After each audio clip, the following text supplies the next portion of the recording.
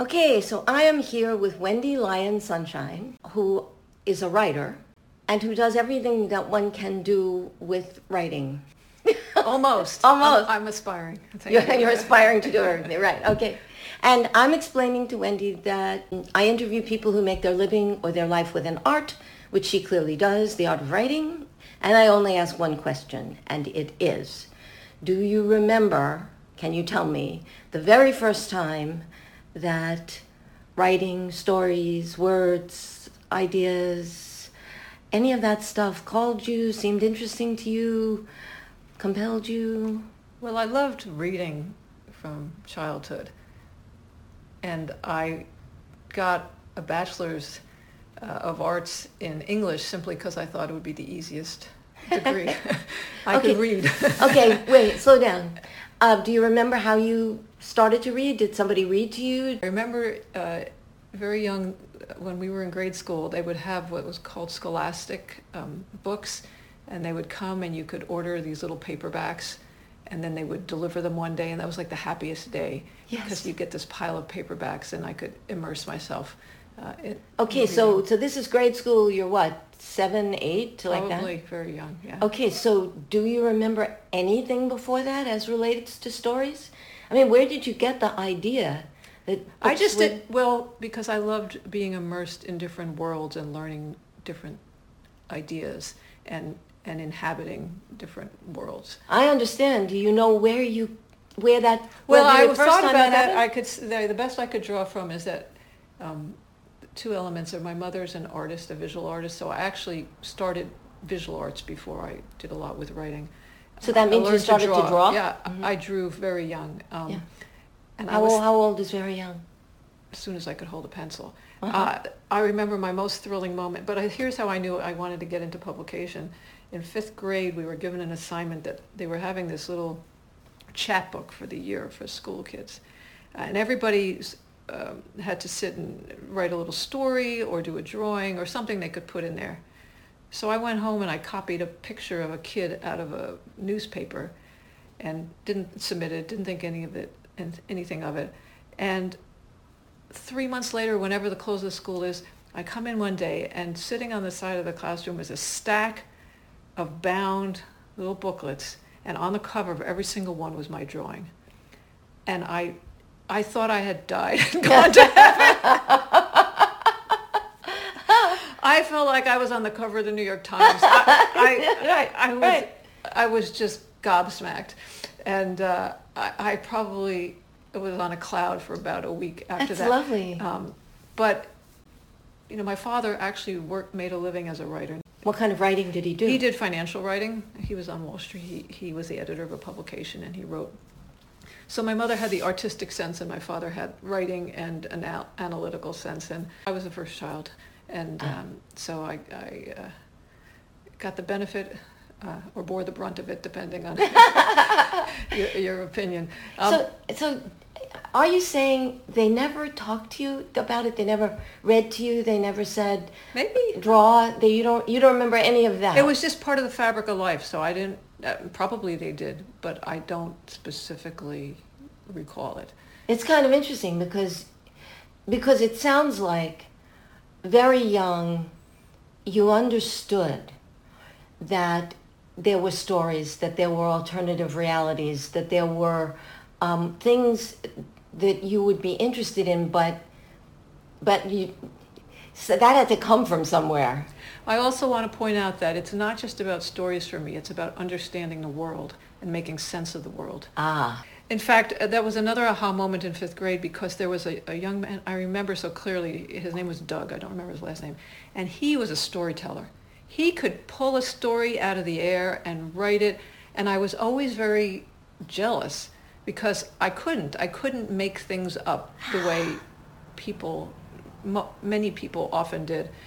It wasn't as instinctive to me as it was I just knew he was going to go on and have a career. Like, you could just tell at that moment.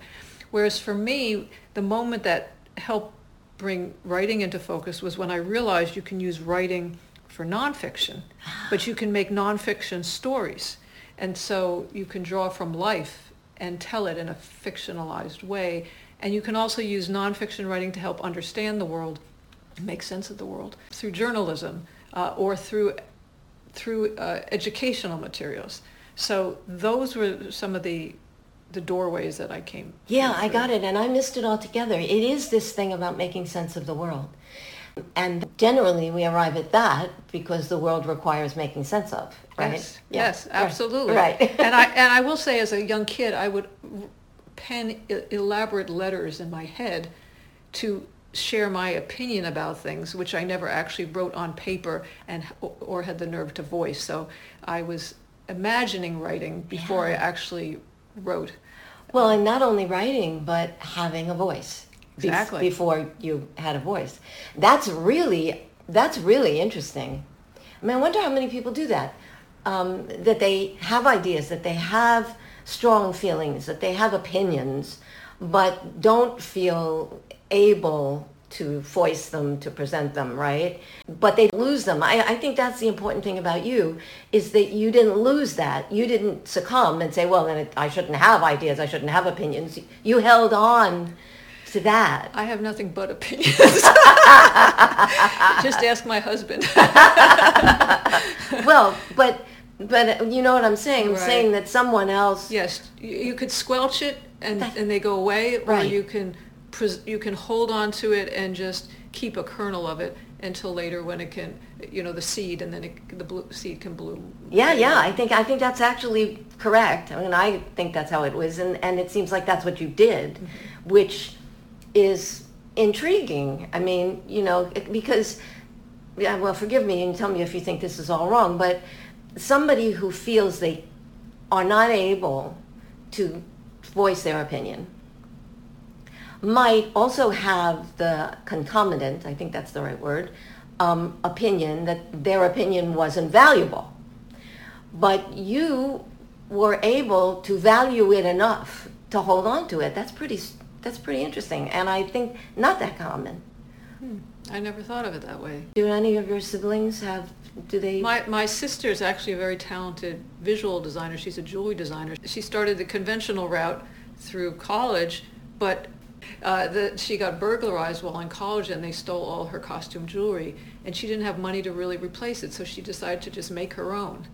And then people on the street saw it and said, "Where'd you get that?" Sorry. And the next thing you know, she just started her own jewelry line. It's Jolie Jewelry, Joli. What a great story. And so she ended up doing that for decades now. And you talk about, like you use lemons and you make lemonade, right? Yeah, and so she just harnessed that, but she's always had a very clear design sense. So she's, Well, okay, I'd like to go back to the cover of that's a drawing, that's not written, right? So you didn't decide, this is my thing, clearly... I did study a bit, and I did actually get into art for a while, and I exhibited. I had, yes. shows, yeah. Mm-hmm. And I was then also into illustration, and thought about going that route, but it was probably 51% writing versus 49%.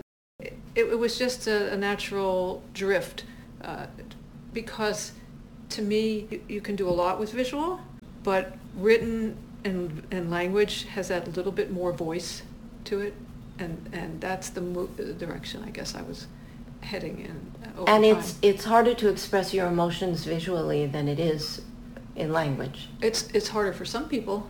Other people it's much easier for. Well, Like my mother. She's yeah. a visual artist, first, Yes, that's second, right. and third. That's right, that's right. And maybe this is just isn't right because I'm not visual.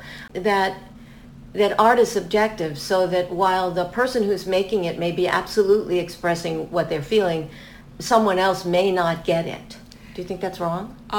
I think there's a truth to it. It's certainly many kinds of art are open to interpretation depending on how figurative it is. But there's also writing that can be open to interpretation, certain literature, And poetry, certainly.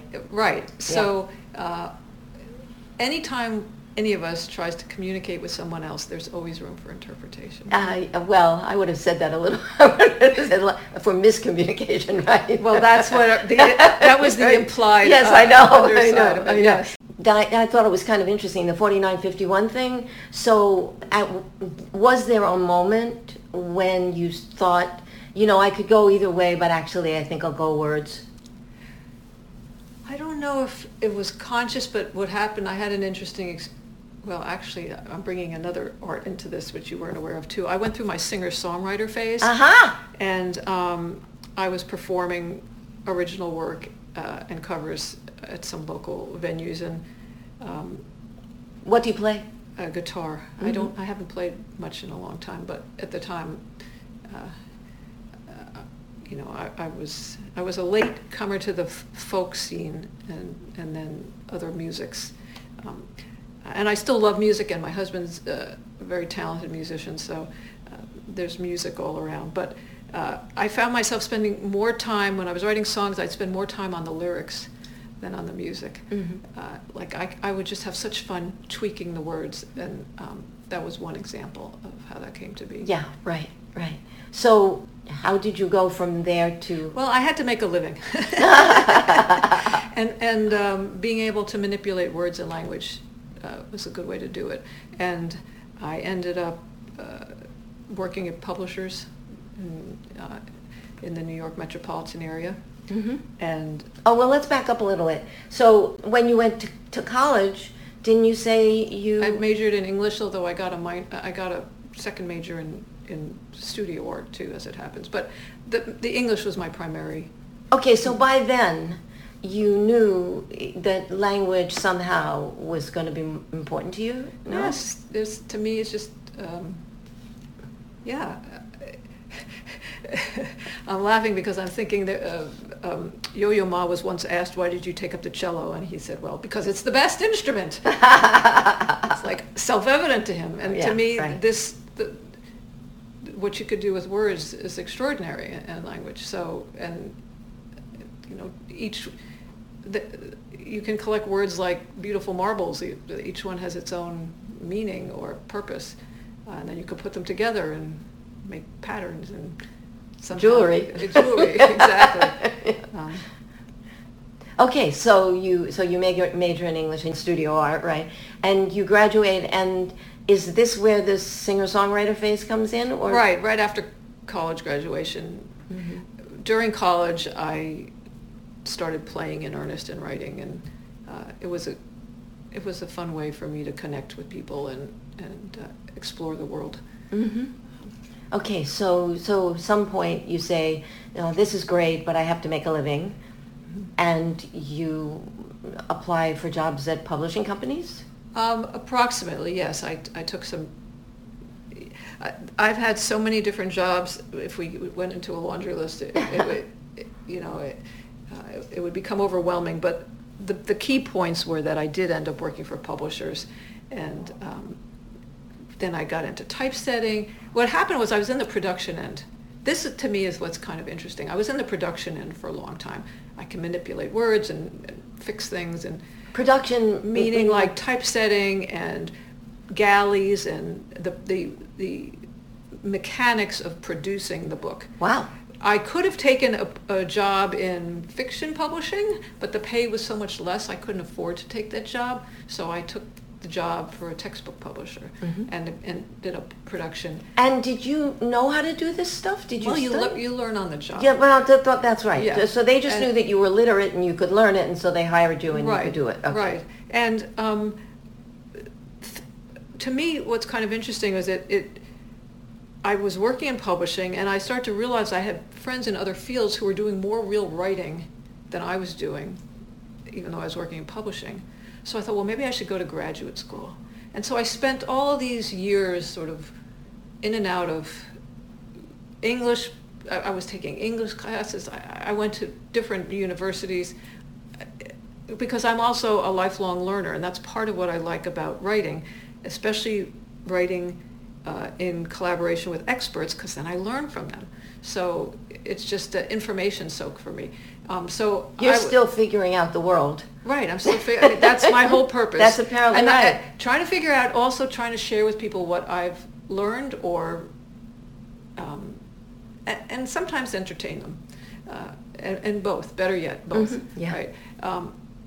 But so this whole process of going from production and then into trying to get my foothold into doing some writing myself through graduate school, then I discovered what was called technical communication, and that's basically practical writing, whether it's documenting software or writing policies for a company or writing, informational materials of some kind.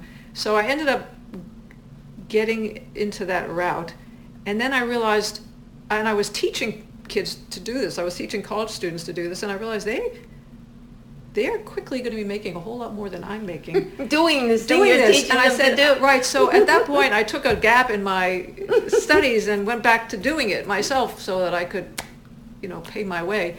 I'm going to fast forward because there's an interesting pivot point. I was working in technical writing. I was working for a software company, running one of their departments, one of their teams of technical writers, and the company kept downsizing, and it was actually, they made me a manager, and then I had to lay everybody off. It was terrible. So eventually I knew my time was going to come, and I was going to get a severance package. So I decided to use that severance to basically pay me to be like an intern. That's how I thought of it. I wanted to switch to writing with my own name on it and not, just being completely anonymous in every case. Plus something a little more fascinating to me than, I enjoyed the technical writing. There's always a puzzle aspect in helping smart people share information. But I thought I could get into reporting and writing personal things with my name on it. And I was a little subsidized by that. So you bought yourself some time. I bought myself time, and I thought, let me just... You interned to yourself. Right, exactly. I just started a real world internship, I guess is how I looked at it. And I started to get assignments. I was like flabbergasted, I was like writing about myself. The first one I got was, it's kind of astonishing to me, is that I found an ad somewhere that Match.com wanted articles about dating. At the time I was still single, I believe. I don't think I had just met my husband, but anyway, I just wrote some cheeky stuff. I compared, dating, going to a bar like going to a garage sale. And I just thought, well, we'll see. And son of a gun, if they didn't want it and pay me for it and ask me to do more. Wow. So that gave me a little confidence. And then I started shifting over to reporting more and got some wonderful opportunities, partly because I was willing to start small. I had to start small. I didn't have any cred. And I got my first big assignment from an alt weekly in Fort Worth, and the editor had been on a Pulitzer Prize winning team.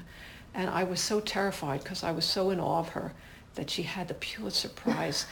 I was like shaking the whole time I did the assignment. It was a cover story, it was 5,000 words. Oh my gosh. And I just threw myself into this thing. I think this is the first one I did. I don't remember, because I got through that first one, somehow survived, and she would assign me additional ones.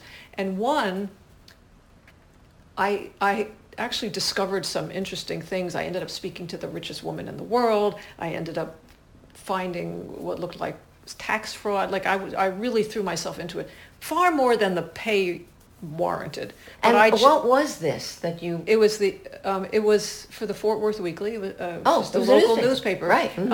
And they covered things that the regular newspaper wouldn't. Mm-hmm. And so this was an interesting local story that I stumbled on. I had questions. I had more questions. I went to the editor. I say, "How about this?" She said, "Sure." And that's one of the things. She was just so easy to work with. She would just give me free rein, and I would write these. Now that I remember it, it took me forever to persuade her to hire me the first time. I had an idea, and I kept hammering at her, and she would say, Finally, she said, okay, and when she assigned this first big piece, that's when I was like terrified, absolutely terrified.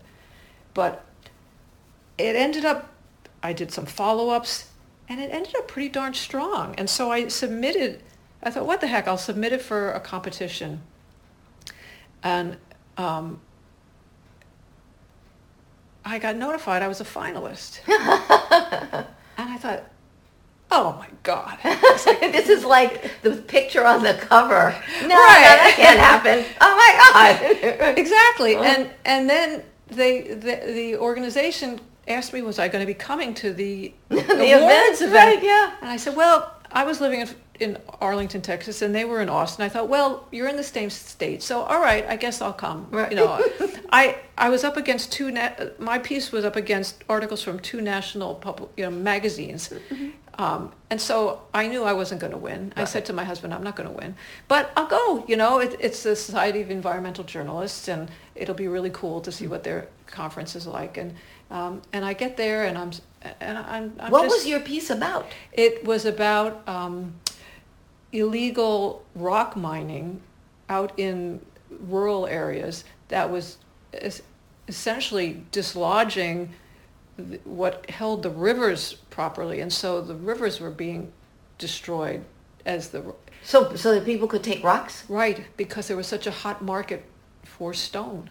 Oh my God. And it's like hidden from view, and the only reason I knew is that I was at a public meeting and somebody said, we have to go up in our own airplanes to see what these guys are doing. And I said, who would go up in your own airplane? Right. I had to know more. Right. And that opened the whole door. And oh my God, these people were wonderful. This was the other thing about it. Talk about literature. I went out to I think it was Weatherford, a Mineral Wells. It's out, in a rural area of Texas. And the people there I started talking to, they said, do you know Goodbye to a River? I was like, what are you talking about? They said, well, it's like a classic of literature, and it's about this river that's being destroyed. And it was part of what, they said, you have to read it. It's like, it was clear it was driving their passion for it too. And it was so astonishingly beautifully written. It was like poetic. And so what I did in my piece, I had taken some quotes from that to head up each section of the story. Wow. And I tied it together, and I said, can you believe this is the same river? And then I ended up talking to him by phone, too, for the story. So it was just all these pieces. Yeah. It was Alice Walton, the heiress to the Walmart fortune, who I spoke to on the phone, because her ranch was adjacent. Wow. So it was all these important, interesting, historic pieces, political, just all these elements to it. And I had put it in there. And so I was at the award ceremony, and I'm just sitting there, and somehow my name gets called. And I was so thrown by this, and so unprepared, and so completely confident that I wouldn't get it, that I couldn't say a word. I walked up, I see pictures of myself, and I look like a deer in the headlights. And they said things to me, and they said complimentary things about my piece, but none of it stuck because You weren't there. I was so completely thrown, and just, and I remember like a phrase or two that they said, but everything else, I only wish I knew all the nice things that they said about it. They didn't record it? No, they didn't. Sometime later there was like a reception afterward, and I spoke to one of the judges, and I was still like so perplexed by this whole thing. And I was like, he was saying nice things, and I was saying, I don't even know why I spent that much time on this piece. Oh, geez. Like, I just got sucked into it. He says, well, some of the best writers, you have to be obsessive, And I said, I guess so, but and I wasn't sure if that was a compliment or an insult, but I had just wanted to look at that from every facet. That's really what it was, this problem. I wasn't just looking at like, oh, these bad guys. It was like, what was drawing them to do it? What are the implications? What is the significance to people? And then on the political end of the scale, who's protecting it? Who cares about it, and why does it matter now that the richest woman in the world cares? Suddenly the governor cares. Yeah. So it was the microcosm of the way things interact, and like a mobile where you pull this part and the side goes down. Yeah, or the butterfly in Africa. And Right. One thing leads to the next. But that was a moment that was like, oh my God, I think I can do this. Again, this may be a stretch, but what it made me think of for you was the little girl who had opinions, but didn't somehow think that she could or should present them. So they were sort of in her head. It's almost like, anyway, this is what it looks like to me, is that was that girl. Oh yeah, it's my idea, I wrote it down, okay, fine, but nobody's going to listen to it, right? And so it's very shocking to discover that your idea about who you are is... Or idea about the world and what's going on in the world. Well, in this case, I think that you are not, your ideas, your work is not somehow, I don't know, that I had something to that was to really say that people cared about. Yeah, that's right. That was significant. Yeah. So that's a very important moment in somebody's life, and so you, even you had to consider the fact that you might be able to do this, right? Exactly. Right. Okay. So what did you do? Well, here's the next kind of fun pivot, I guess, or is that.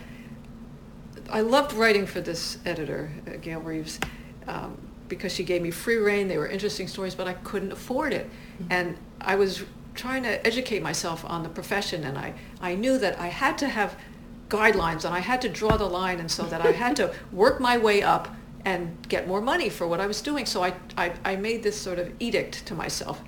No more writing for this publication because they just don't pay.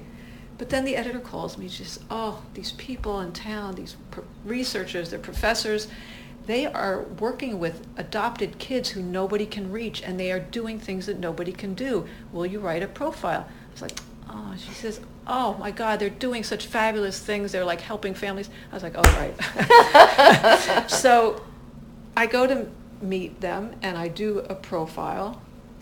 And by the time the profile comes out, they had already asked me to help them write a book to share with parents, because they said, you are getting it as well as any of our graduate students. Like, you get it, and we want to share this with a wider audience.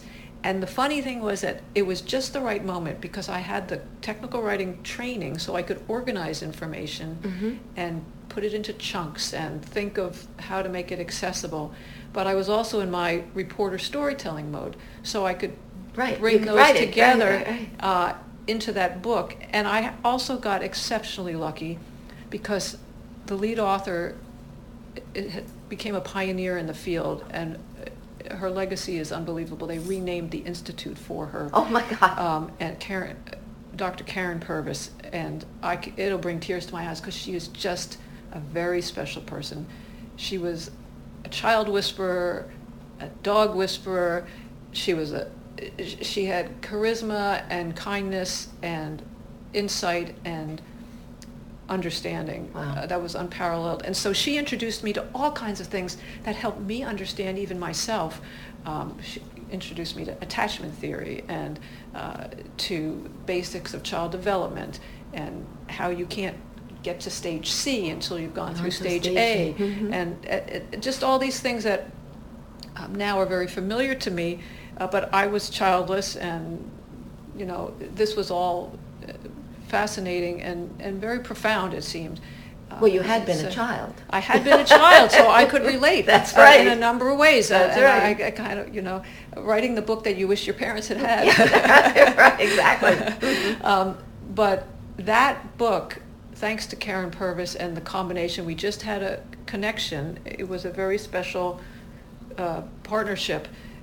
And that book, I just got my latest royalty statements. They just translated it into Lithuanian. It's now 12 years out or something. It's become a classic in the field. Wow. It's required reading at child protective agencies and adoption agencies. Wow. Many of them. And this is the one you didn't want to write. This followed because I wrote an article that I didn't want to write. Yeah. But I met these people, Right. and that led to this. And then what happened is that led to a second opportunity, which is now, fast forward to today, and this coming new year, colleagues of Karen Purvis and this team approached me a few years after the success of that one and said, we'd like to write a book for our organization. We're doing something a little different, special in its own way. They have a residential treatment facility for kids who just the parents don't know what to do with them. They're so difficult to deal with, and so they come to these residential treatment centers, often with reactive attachment disorder, but trauma of different types for whatever reason. And they had used the techniques that I helped describe in the first book, but they've also incorporated many others, and they had their own synthesis and blend of evidence-based interventions. Mm-hmm. And so when they asked me to help them, I thought, wow, this is an honor and so important for people potentially. And it took a long time because I was trying to help them capture the collective knowledge, wisdom of a whole organization and distill it down into takeaway messages for parents. And finally, after many years of working together, the book is now at the printer and will be coming out when? January 2020. It's called Raising the Challenging Child. Wow. And the lead author is Karen Buckwalter, and the co-author is Debbie Reed, and then I'm a co-author. Okay, so that takes us more or less up to date, does it not? Yes. And so how do you define yourself? How do you or do you? This is a constant question. I find myself now debating how I can bring my own voice forward more, because I've been ghostwriting Yes. to make a living, and learning again about, I'm working with a wealth management firm, helping them write a book to help people. So I learn too, it's fantastic. But I also get the itch to share my own thoughts, so I have written some essays. Yes. And I'm debating if I should nothing has come to fruition yet. It's always a work in progress. But that's the wonderful, delicious question of having a creative and artistic outlet, that you can turn it to your needs and reinvent it. Well, yeah, but at the risk of being ridiculously repetitive, I hear yet again is my opinion of value? Am I finally going to get it out of my head, and write it down, right? That could be the life's work. Yeah, it could. Well, I believe that's not uncommon, as you know. So yeah, that would be wonderful if this was the pivot that brought you there. Even though what you've been doing with your life is helping take everybody else's ideas out of their head and getting it on paper, and those things have all been so incredibly valuable. Still, what you have in your head is also valuable, and we would like to have it. So we're looking forward to this. Thank you, Lynn. Okay, so I only have one more question, and it is, having given a life to writing, and really you have, whatever the early tug of war between art and songwriting, you have really, right? So is there anything you would say about what that's like, what it means to you, or what it feels like, or any of that? It's very thrilling, but to do it, you have to enjoy the process too. It makes me think of the wonderful story by Scott Hamilton, the Olympic skater, who asked about what he liked best about skating. Was it the performing, he said he loves practice. Yeah. He loves practice. And to me, I can get sucked into just moving words around and sentences around, and I'll mean to get up, I plan to get up, and then I find all this time has gone by. In fact, I've had to get a desk that I can stand at and have a treadmill or a bicycle, because otherwise I might not get up. Because of your move. body, right? Yeah, I mean, one physically needs to get up and move around. Yeah. But I can go down that rabbit hole and get so engaged and want to... Yes, this word goes here. No, this one is better over here, right? Like that, Right, and so to me it's like, like I love colored glass that catches the light, and you'll see it gleam in a certain... and the rays it sends out, and to me writing can do that too, once you get it where you want it. That is a perfect place to stop. I love that. Thank you so much, Wendy Lyons Sunshine. Thank you, Lynn. I appreciate it.